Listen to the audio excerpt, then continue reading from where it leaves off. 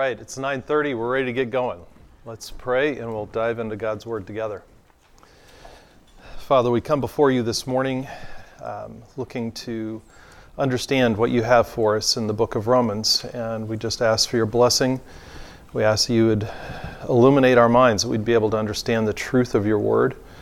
Pray you just give us a clarity that we can see exactly what you have for us. We thank you for this book, for the teaching that is in it. And we ask all of this in Christ's name. Amen. So we're going to have something that happens today that is, I don't think ever happened before and probably will never happen again. So I'm teaching on something that Pastor John is going to preach on. So we are doing Romans chapter 1 through 4 today. So for the next 4 weeks, we are doing 4 chapters of Romans each week. It means we'll do a double read of a chapter each week in our reading plan. And so at some point, since we do New Testament on Sunday morning worship, we are bound to have an intersection. So today's the day. So a special day. So as I said to him this morning, it's going to be so brief that there's not going to be any duplication. So you can't leave for morning worship. You got to stay. All right. So we just finished the book of Acts. And based on what we learned in Acts, we saw the church established. What would you say that the purpose of the church is? What was the purpose of the church that we saw in Acts? Tell me. To spread the word of God. Yes, absolutely. We see that right up front in Acts chapter 1. And Jesus commissions the apostles and the disciples and it says, go preach the gospel. Go be a witness for me in Jerusalem, Judea, Samaria, and the uttermost parts of the earth. And then we see that played out throughout the entire book. So Paul wasn't there at that moment. Paul is the author of our book of Romans. But Paul is, we find out Paul's conversion story in the book of Acts. And then as the gospel is spreading, there's too many threads. You have to pick somebody's story to follow, and Paul's story is the one that the book of Acts follows. In Acts chapter 18, we saw that some believers came from Rome, specifically a couple, Priscilla and Aquila, and they connect with Paul in Corinth, and they spend a lot of time together. And they have the same profession, and so they are, you can just kind of imagine them sitting around, whatever their workspace was, and they're working on tents and they're talking. And what do you think they talked about? I think they talked about the gospel. What else might they have talked about? What would you talk about if you were working with someone and you never worked and you're just sitting there and it's manual labor, so you're sewing your tent or you're cutting the fabric or whatever? You're going to sit in silence for 18 months? No. You can talk about the gospel. What else? Okay, everyone at once. Mike. Families. Craig. Business. Your husband. Yeah. He's a good guy to talk about. You're going to talk about life, right? You're going to talk about, hey, Priscilla and Aquila, what was Rome like? You came from there, right? Is there a church there? How did you meet Jesus? I think Paul learned a lot about Rome from Priscilla and Aquila. We see at the very end of the book of Romans. We'll have to wait for that. But he sends greetings to them. So that gives us a clue that Priscilla and Aquila are no longer in Corinth or Ephesus where they went with him, but they're now back in Rome. And he has a lot of affection for them because they had developed a close bond by working together and having a common purpose in the gospel. Initially, when I saw that, I was thinking, oh, that must have been where Paul wrote Romans because he's hearing about the Roman church and all of this. But that's not what the scholars say, and there's evidence of it, and we're not going to trace it through. But the thought in that time period was in Paul's second missionary journey in chapter 18. If you go another chapter or two, I think it's 20, is the third missionary journey, and there's a very brief mention that Paul spent 3 months in Greece, and the scholars, commentators think that that is when Paul wrote Romans, and he probably wrote it from Corinth. So I put a question mark on this slide as the location of the writing and the timing of the writing, because it's not for sure, but that's kind of what the thought is. That expulsion from Rome under Emperor Claudius took place in AD 49. So that's when Priscilla and Aquila would have gone to Corinth in the first place. And then Claudius died and Jews started to go back to Rome because he no longer had expelled them. And so they were probably back there at that point in that decade. So we see Paul writing. We'll see as we get into some of the questions today that he's writing to Roman believers. The form of the writing is not just a letter, but is a letter that is a treatise. So Paul is more than just sending greetings and advice. He is sending doctrine, and he is sending truckloads of doctrine to them. This book is rich with doctrinal principles, and we'll be diving into some of those as we take this flyby of Romans. And I am so glad that we are doing it on Sunday morning worship so that you don't have to just have this flyby, we have an in-depth study as we go. And so there's going to be a few times during the next 4 weeks that I'm going to say, if you have further questions about it, we can wait for Pastor John to cover it in morning worship. What were the reasons for writing this? Did Paul just have an itch to write a treatise on all of this doctrine? Well, maybe that's possible. He certainly does a lot of expounding on the gospel and all of its ramifications and the wonderful doctrines that flow out of it. But as we get into the book, we'll see that there appears to have been some divisions between Jews and Gentiles in the Roman church. And so he is aiming at healing those divisions. And the way to heal the division is the gospel. That's where the healing takes place, because that's the point of unity. And so he shows how the gospel brings the Jew together, brings the Gentile together, and helps them to learn about it. So we are going to jump right into the questions here. Whoops, I had one more slide on the theme. So the theme, as I'm proposing it, is the gospel. Commentators have a variety of ideas about this. Some say it's righteousness, which I could have a hard time arguing. Some say that it's the healing of the division is the theme. I think that really is a subsidiary thought. The ESV Study Bible had this quote, which I thought was great. The theme of Romans is the revelation of God's judging and saving righteousness in the gospel of Jesus Christ. So a little more full explanation of the theme. And then we'll see these key words, gospel, righteousness, faith, played out, and the key verses of chapter 1, verses 16 and 17, which actually includes all of the key words. If you like to mark in your Bible, I would say as you read it, look for these key words. Get some colored pencils. Use a different color for each of these words, and so you can follow them as they go through. And I think you'll see how they play out. Another synonym for faith would be believe. So if you're doing that, I would say use the same color for faith and believe. Outline of the book in just these 4 chapter chunks that we're going to be dealing with. I'm kind of ignoring the introduction and the conclusion from this outline, and there's different ways to outline the book, but trying to keep it within the context of how we're reading it. This is the outline that I've put together, and it is based on the gospel. So the gospel makes God's righteousness available to everyone in that first segment. That's what we're going to be looking at today. And then the gospel provides new life in Christ, talking about the very practical effects of the gospel in chapters 5 through 8. Then probably the hardest 3 chapters in the book. The gospel implements God's sovereignty, chapters 9 through 11. It doesn't break cleanly there, just 3 chapters. And then the 4th is applicational chapters, and how the gospel transforms believers to be like Jesus Christ, how he makes a difference in daily practical living. So we'll be just dealing with this first one today of the gospel making God's righteousness available. So chapter 1 I've entitled, The Gospel is the Answer to Every Person's Sin Problem. Every person's sin problem is a problem.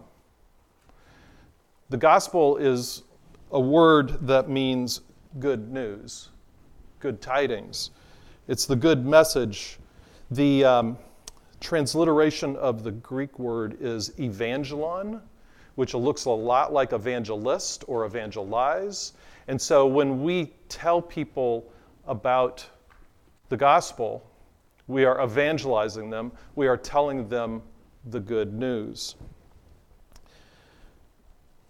This may sound familiar with what the angel said to the shepherds in that field in Bethlehem in Luke chapter 2. He said, "Behold, I bring you good tidings of great joy, which shall be to who? Just the Jews? No, all people." Why? Why was this good news? What was this good news that he brought to them?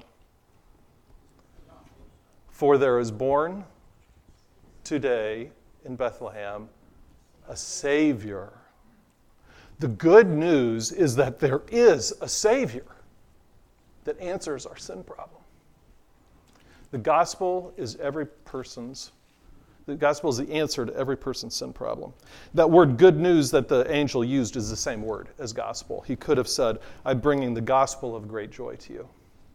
The translation helps us to understand what he was saying. So let's get into our questions here now. The word gospel is used 4 times in chapter 1, and it's used a bunch of times at the end of the book. So it kind of puts these bookends around the entire book. And what we want to do in our first set of questions is, what was Paul saying about the gospel right off the bat? This first one, I think, is probably the most oblique, but let's just talk about it. What does it mean that Paul that was set apart for the gospel in chapter 1, verse 1? Claire. For the purpose of the gospel? For the purpose of the gospel, right. Okay, anybody else? Yep.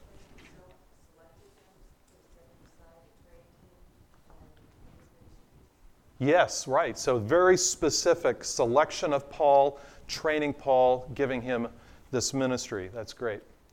In verse 9, what is Paul's relationship to the gospel here?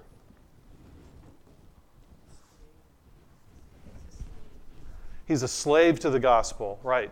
He's a minister. He's a servant of the gospel. It talks about his relationship is that he's serving God through giving the gospel. Then verse 15, let's just read that one. Let's have somebody read verse 15 for us. Craig. So I am eager to preach the gospel to you also before it grows. So we get a lot here in this little verse. What was Paul eager to do with the gospel? It's right there. He was eager to preach it. I found this kind of convicting. What am I eager to do today? Am I eager to take a nap this afternoon, to eat a cheeseburger? I'm thinking all of these things that are just like selfish, personal desires. If you talk to Paul and you said, "Paul, what are you eager to do?" He's like, "I'm eager to preach the gospel. That's what I want to do. That's my heartfelt desire." Whew, man. Do you get up every day with that engine running? I need more of that. That's what Paul was eager to do. There was this anticipation, this desire on his part. Why? Because he was a slave to the gospel. He was a slave to God. And this is what God told him to do. He was set apart for this purpose. There's a lot of application here for us. We are called just as much as the disciples in Acts 1 to be witnesses in our Jerusalems, in our communities, in our neighborhoods, in our workplaces, in our schools, wherever we go. We should have an eagerness. There shouldn't be a dread to give the gospel. And why should it not be dreaded? That's the next question. Why was Paul not ashamed of the gospel? It's powerful, right? How can you be ashamed of something that is so incredible? Why would you be eager to preach something unless it was incredible? He was eager, he was courageous, he was bold, he wasn't ashamed because of the power of God that was being made manifest through the gospel. He couldn't stay in his seat. He had to get up and talk. He had to get up and preach what God had told him to. Where did he want to do it? He wanted to do it in Rome.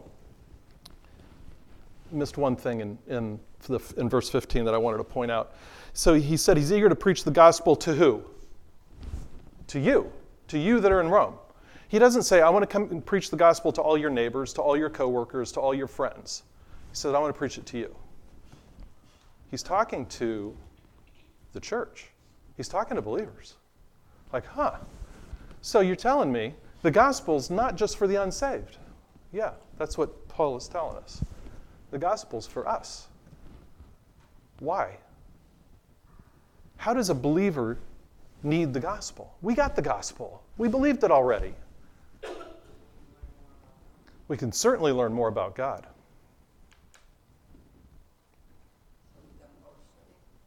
I'm sorry, sure. We don't go astray. We don't go astray. Yes. So the gospel can help us continue in our walk with the Lord. It helps us to see ourselves in the light that is accurate. That even though we have been saved, even though we've believed, we're still sinners. And we can still sin. And we still need Jesus. We need him. We need him to help us walk with him. So why was Paul not ashamed? It was because of the power of the gospel.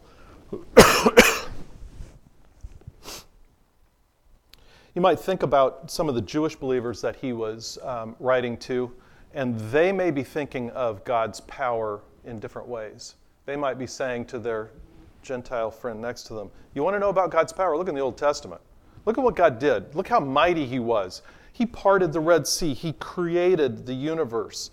He took down Jericho's walls with a trumpet blast. He domesticated lions.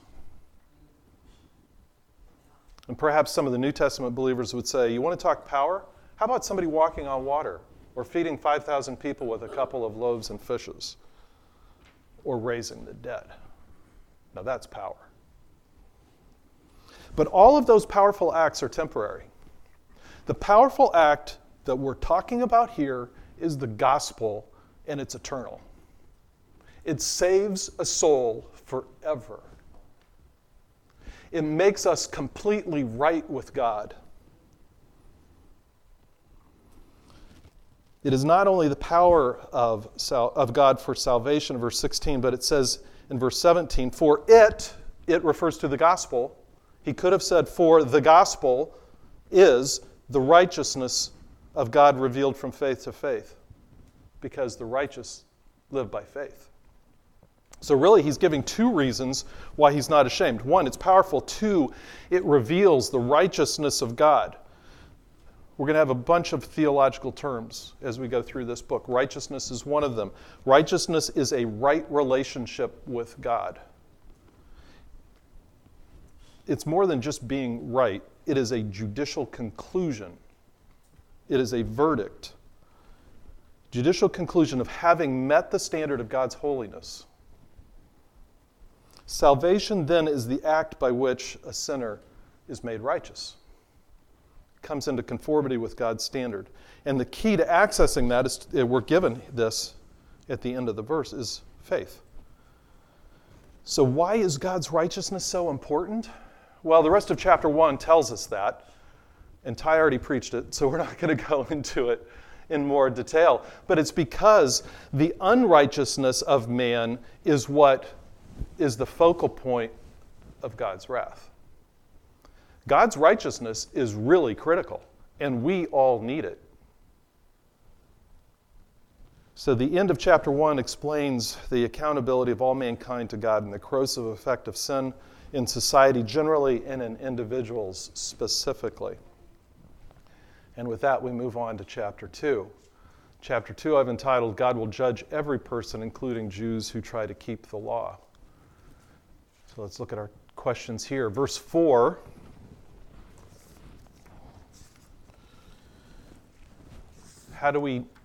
How is God's kindness described in verse 4?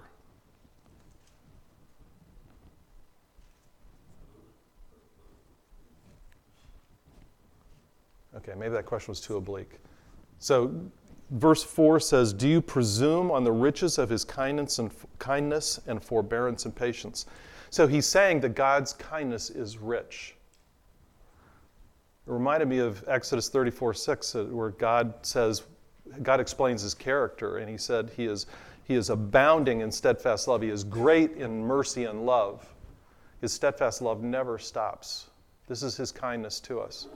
So his kindness then is intended, at the end of verse 4, it's meant to lead you to repentance. So don't misinterpret God's patience. Don't misinterpret God's kindness in waiting and not judging people immediately. He would have been just when Adam and Eve sinned if he would have judged them immediately. But in his patience and kindness, he decided not to. Cynthia. I heard that it was tolerant and patient with us.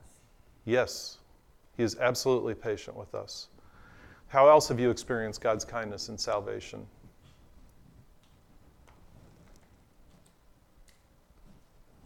Yeah. He holds back judgment. Like, when you sin, he doesn't do anything right away. He holds back. There's lots of times we sin that there is no immediate consequence. And even though our sins are covered by the blood of Christ as believers, sometimes there are practical effects of our sin that come because of what we do. There's consequences to what we do. Sometimes we sin and we deserve those consequences, which may not even be the judgment of God, but for some reason God withholds those. I think kindness in salvation is seeing that God drew us to salvation in the first place. His kindness was so rich that he said to you, maybe as a young person, I want you to be a believer and glorify me through your entire life. Maybe as an older person, God drew you to salvation and said, I want you to know me and be a testimony of my grace, even at your age. According to verse 13, move on to the next question. Who is it that will be justified?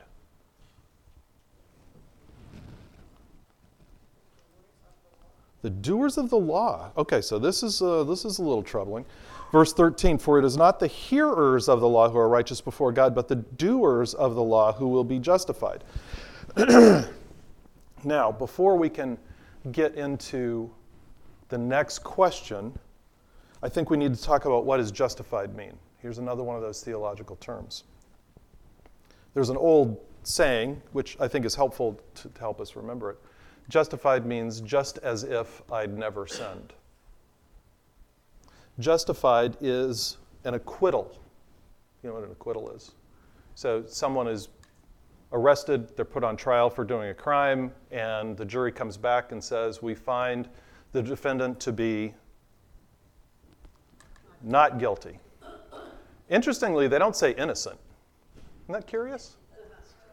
Well, they don't really know if he's innocent, but the evidence wasn't enough to prove that he's guilty, so we say that he is not guilty. This is more than that. This is innocent. Not because we didn't do it, but because Jesus paid for it. Justified is to be declared righteous. Declared righteous. God sees a sinner. He takes the blood of Christ and he says, I see Jesus. I declare you to be righteous before me because of him. So how in the world does that fit with this verse? Because this verse sounds like you can do stuff to be justified. Well, let's look at exactly what it says. And this shows the danger of taking a verse and plucking it out and just looking at it by itself. You really have to look at the whole context of the verses. So verse 13 is saying that the person who is justified is not someone who just hears the law, doesn't just hear do not kill, but actually does the law. They don't kill. So does this mean that someone can be saved by doing the law? Theoretically, if someone kept every aspect of the law every second of every day of their life, they would be justified. Has anybody ever done that? Just one. Just one. Because the moment you break one law, you're no longer innocent. You're now guilty. So you mean that one little white lie I told is just as bad as Adolf Hitler's, killing 10 million people? Well, I wouldn't say it's just as bad, morally. But in God's holiness, that one little white lie has offended it. That one little white lie has caused you to be guilty, apart from the fact that we're born with a sin nature as well. So what does the remainder of the chapter indicate about keeping the law? It's a broader question. I put it, God saved us by grace alone, but after we are saved, He gave us a heart to obey. Yes, we're saved by grace alone, but we'll have a heart to obey. Craig. The message is no one keeps the law perfectly. Yeah, We're all guilty. that's right. So no one keeps the law perfectly. We're all guilty because we've all broken the law. And if we say, oh, I've kept the law, I am all set. What does Paul say to that person?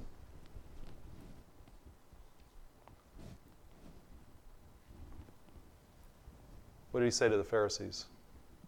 What did Jesus say to the Pharisees? Hypocrite. Right? There is no one that has kept the law perfectly except Jesus. And people that say they do are fooling themselves. They're lying to themselves. Why? Because they want to believe that they are perfect. Their own pride is saying, I'm okay. I'm good enough. I've done everything I can. God should accept that. And God says, I know the truth. I am the ultimate jury. Because the jury, the human juries that we have, they only have the evidence that's put in front of them by a prosecutor and a defense attorney who are both trying to pivot for their own protection and accomplish their own means. But God is the perfect judge, and He's the jury, and He knows everything, and He knows that we have all sinned. And that brings us to Paul's argument in chapter 3, that no one is righteous apart from faith in Jesus. No one is justified except through Him. Chapter 3 is heavy. Chapter 3 is dark. End of chapter 1 and chapter 2 were dark too. These are dark chapters. And let's look at the first question in chapter 3. Paul says right off the bat that the Jews have an advantage. He answers his own question. What advantage does the Jew have? Well, he says, well, much in every way. They have the Word of God. God gave His Word to the Jewish people. Huge advantage. God talked to you and He told you how to live and how to approach Him. So in spite of this advantage that they had as recipients of God's Word, are they better off than everyone else? No. Why is that?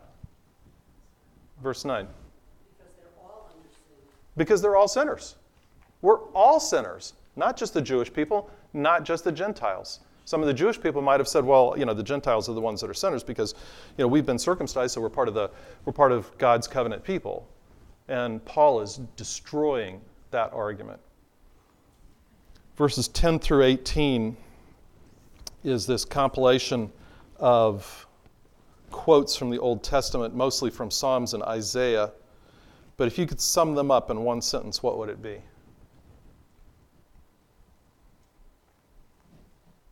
Ty. All people are wicked, very poor, and they have no desire to be reconciled back to God. Boy, you're not giving me any sliver of hope there. I mean, how can I wiggle through that? Anybody else? That's good. Craig. Mankind is a breaker of God's law because he neither regards nor fears God. He is guilty. Excellent. Anybody else? John. Just use scripture. All have sinned and come short of the glory of God. Verse 20 it says, we can't work out our own salvation. It's impossible. Yeah. Yeah, Paul kind of did the summary for us in the first part of 23, right? All have sinned and come short of the glory of God. They've fallen short of his standard of where he is. Every human being is a wicked sinner. We're all totally depraved. And so like hammer blows on the coffin, those hammer just nailing the nails of that coffin down. There is no light at the end of this tunnel. There is no hope. Paul shows that the Old Testament is supporting his argument. The Old Testament was clear. Every person is a sinner, not just the Gentiles, Mr. Jew. All of us. This is the bad news of the gospel. All of us are sinners. This isn't an academic exercise. Being a sinner has serious consequences. It puts us in the crosshairs of God's wrath. And how does that leave us feeling?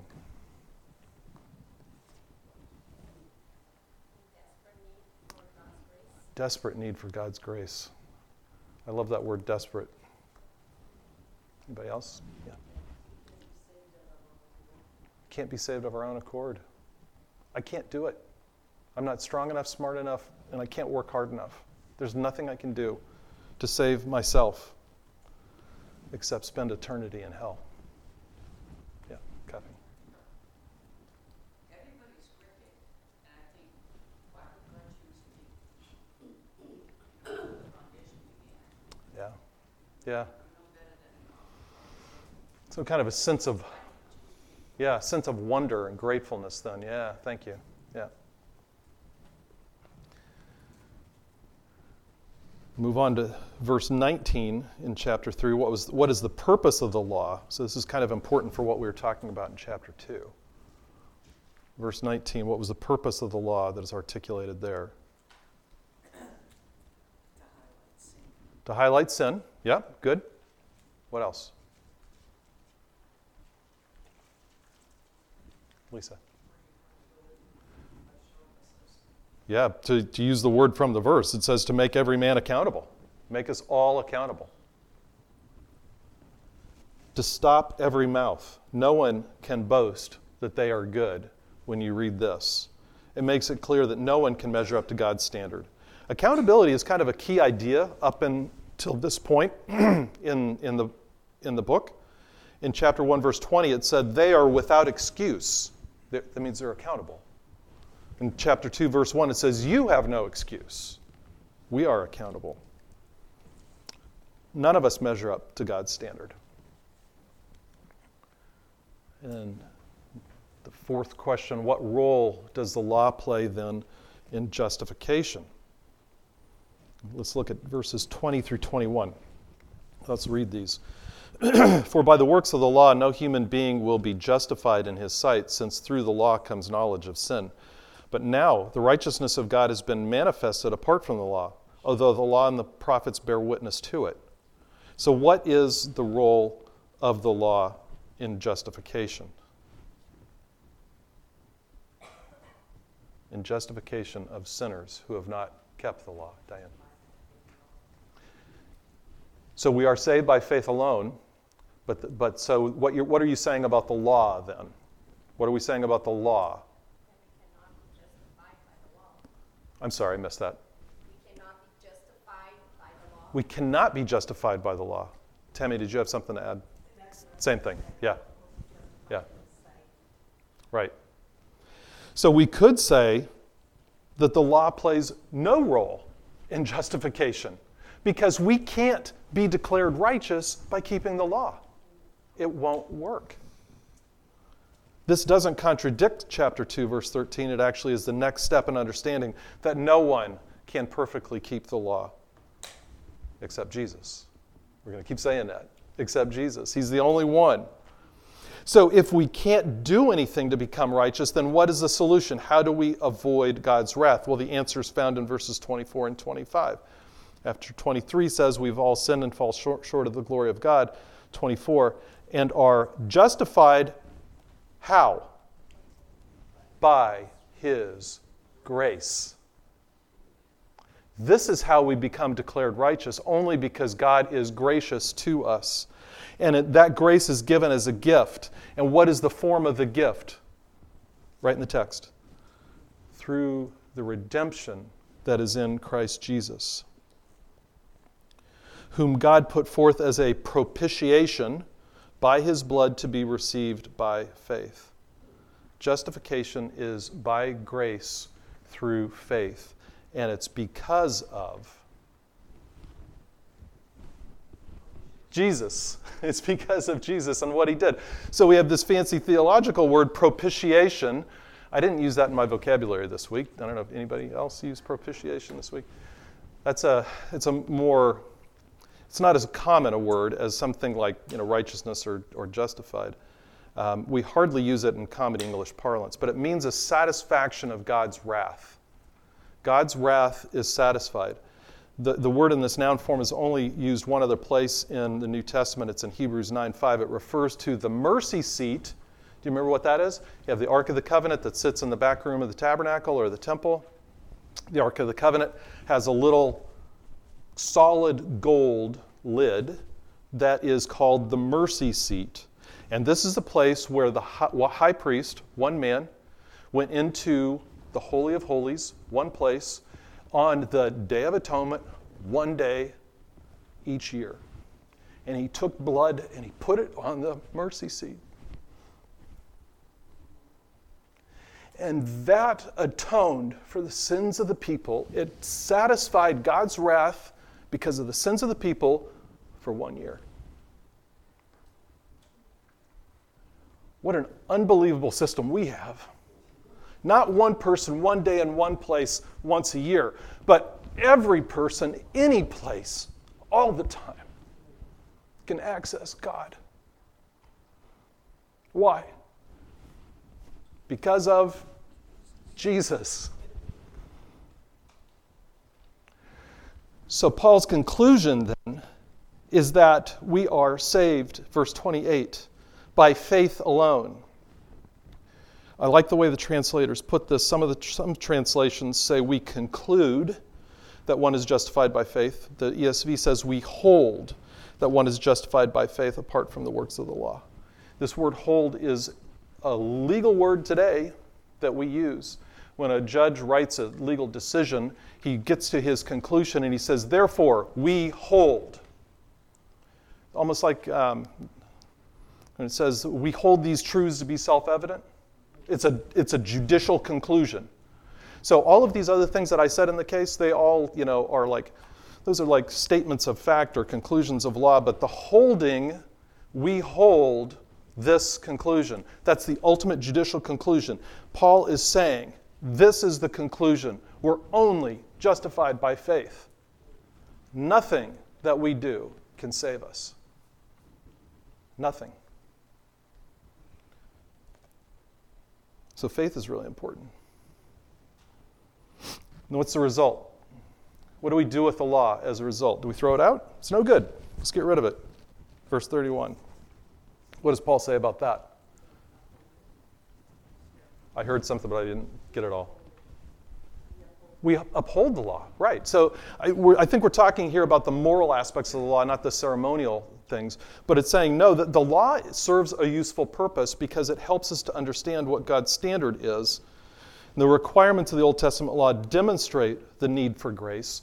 The Old Testament law should have brought the sincere Jewish person to the point where they said to God, I can't do it.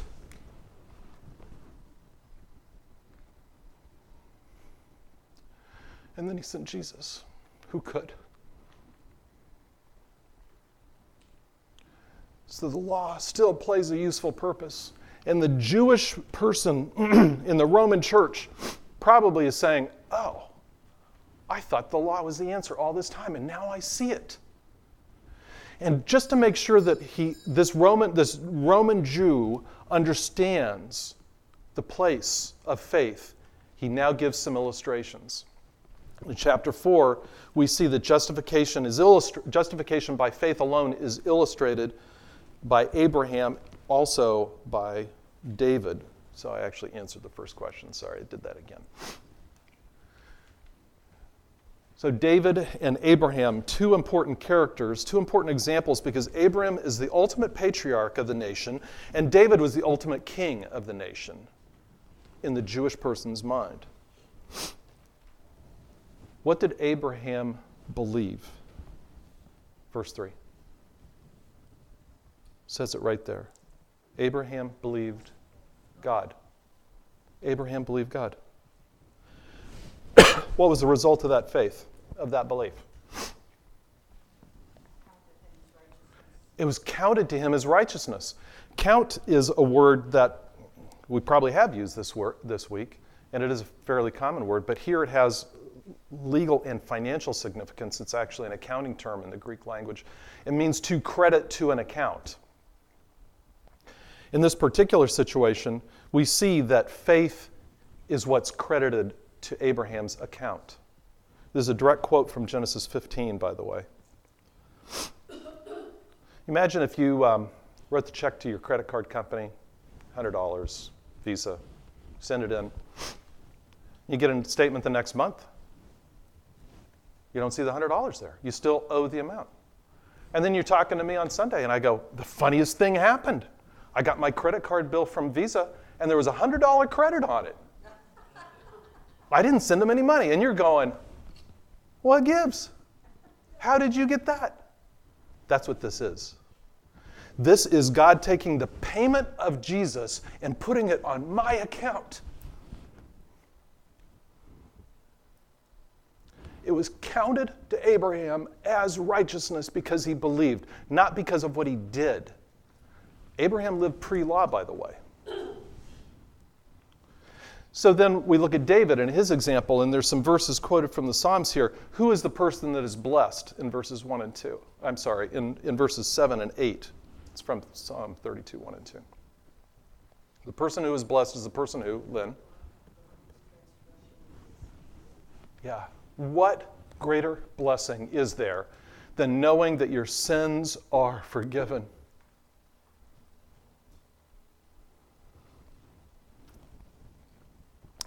Let's go to our next question. How did Abraham grow strong in faith? Verse 20.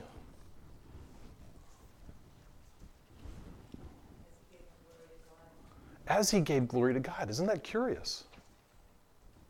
We know from Ephesians 2 where faith comes from, right? Faith is a gift of God. So faith itself is a gift. And here we see Abraham's seedling of faith growing to a mature tree. Why? How? As he gave glory to God, as he waited for the accomplishment of God's promises in his life, he kept believing because he kept glorifying God. When we articulate God's glory, our faith grows. This is why, in part, our singing together in our worship services is so important, because we are articulating truth that will increase our faith, and our faith will grow from that little seedling hanging desperately onto God's promises to a great big strong oak tree that embraces the promises of God. What was he fully convinced of? What did Abraham believe in? I've kind of already said it, but verse 21. Claire. Yes.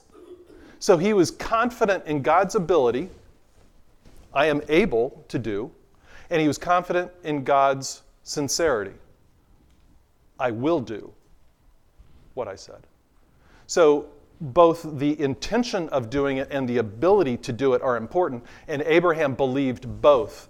That God was not only able to do what he said he would do, but he was good enough to do it. And he would do it, and he would make good on his promises, that God is faithful.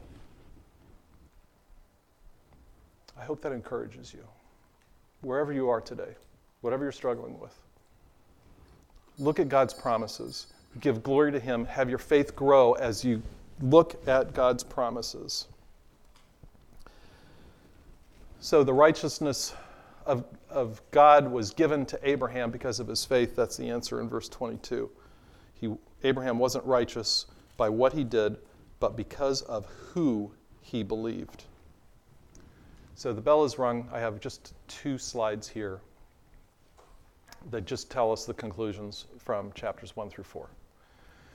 So one takeaway here is the good news of the gospel isn't good until we know how bad the bad news is. The bad news is really bad, but the good news is really great. And the bad news is that each of us is a sinner and we can't save ourselves. That leaves us in a hopeless, desperate condition. A person has to realize this to come to salvation. They have to realize that they cannot save themselves and there's nothing else that they can do. The good news is that Jesus is in the saving business. He came to seek and to save the lost, it says in the Gospels. And so what do we say about the gospel? We see the gospel is the answer to man's sin problem. The gospel is the answer. Let's tell people. Let's pray. Father, we thank you for these magnificent chapters that just tell us so articulately that we can't save ourselves, that show us our human condition of sinfulness, and that make it clear that faith is the answer. We thank you for the gift of faith that you've given to us, that you've declared us righteous before you because of the work of Jesus Christ. We ask that you'd help us to grow strong in faith as we give glory to you, that we would cling to your promises, knowing that you are both able to do what you promised and that you are faithful to do what you promised. We ask that you would just assist us now as we come before you as the congregation of Christ, that we would praise and worship you in the way you deserve, that we'd make your name look great today, that we'd honor you through the way that we worship, the way that we listen and hear and obey and praise and give. We want our worship to please you today, Father. We ask it in the name of Jesus, on his authority.